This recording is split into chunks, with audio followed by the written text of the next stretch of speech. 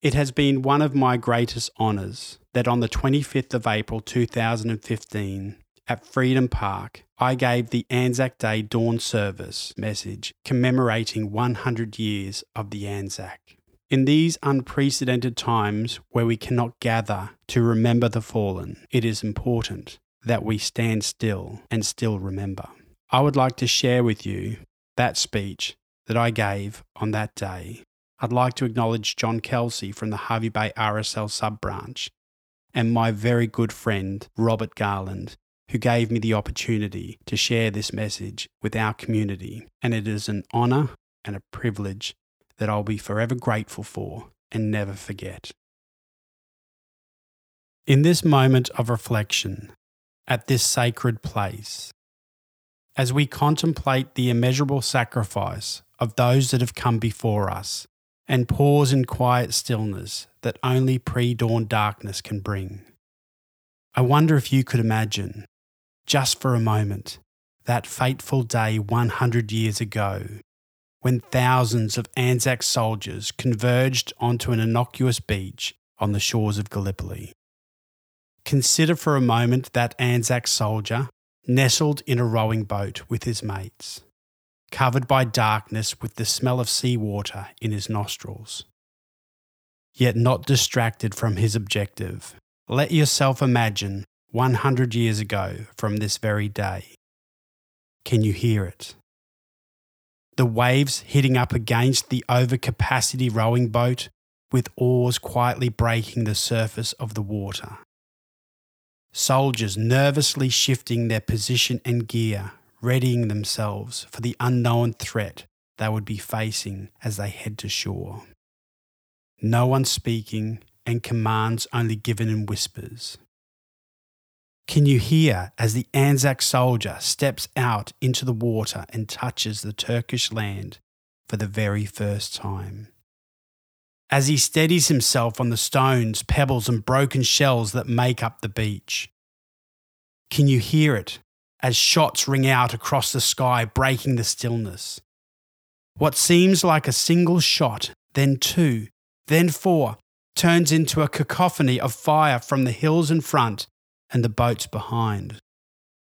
Yet, that soldier continues towards those very hills that now appear to be fire raining down on him, mindful of his feet's impact on the rubbly beach, his heart pounding in his chest over the noise that surrounds him.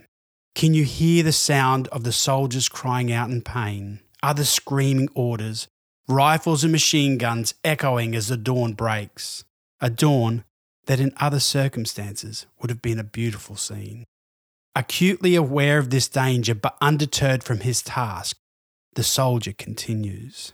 Can you feel the impact of a machine gun round as it slams into his chest, with the impact not dissimilar to a sledgehammer in full swing? He staggers and falls to one knee. He tries to stand and continue on, but his attempt is futile. Can you hear it as he falls forward on the rubbly beach against the rifle he carries? Can you hear his breathing starting to slow as his face presses against that Turkish ground? And then, while the vicious noise continues around him, for that soldier, there is silence. Can you hear the silence?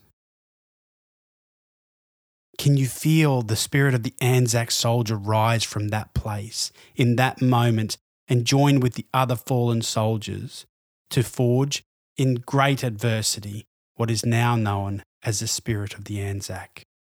And as sure as it rose on that day, it has without doubt empowered many soldiers, countless times over the last 100 years. It was there when our soldiers fought for our country in the Second World War, Korean War, Vietnam War, in Iraq, Afghanistan, and is still evident in the character of our soldiers today. Endurance, courage, ingenuity, good humour, larrikinism, and mateship. This morning, in the stillness of dawn, if you take time to pause and reflect, you will feel it here today. The spirit of the Anzac. like a heavy mist that is desperate to share with you a message. Can you hear it? It is a message of hope, courage, and determination. I know that you can hear it. It screams out with a whisper. It is a call to action that tells us, we did not give our lives just to stop the tyranny of evil. We sacrificed our lives so that you could live yours in a community that embraces freedom. Freedom to play football on a Saturday morning, or to meet your mates for a barbecue. Freedom of religion, and freedom to have a political view, or not to have either. Can you hear it? Today, there are those that are trying to tear down that freedom, to denigrate our way of life, to force us to live under a doctrine of fear. They think that we are weak, lack resolve, and do not carry the confidence of our convictions. They are attempting to create fear in our community, but they have underestimated our greatest attribute, an impenetrable resolve that can't be counted or quantified. They will try and they will fail, for they have not, nor will they ever understand the spirit of the Anzac.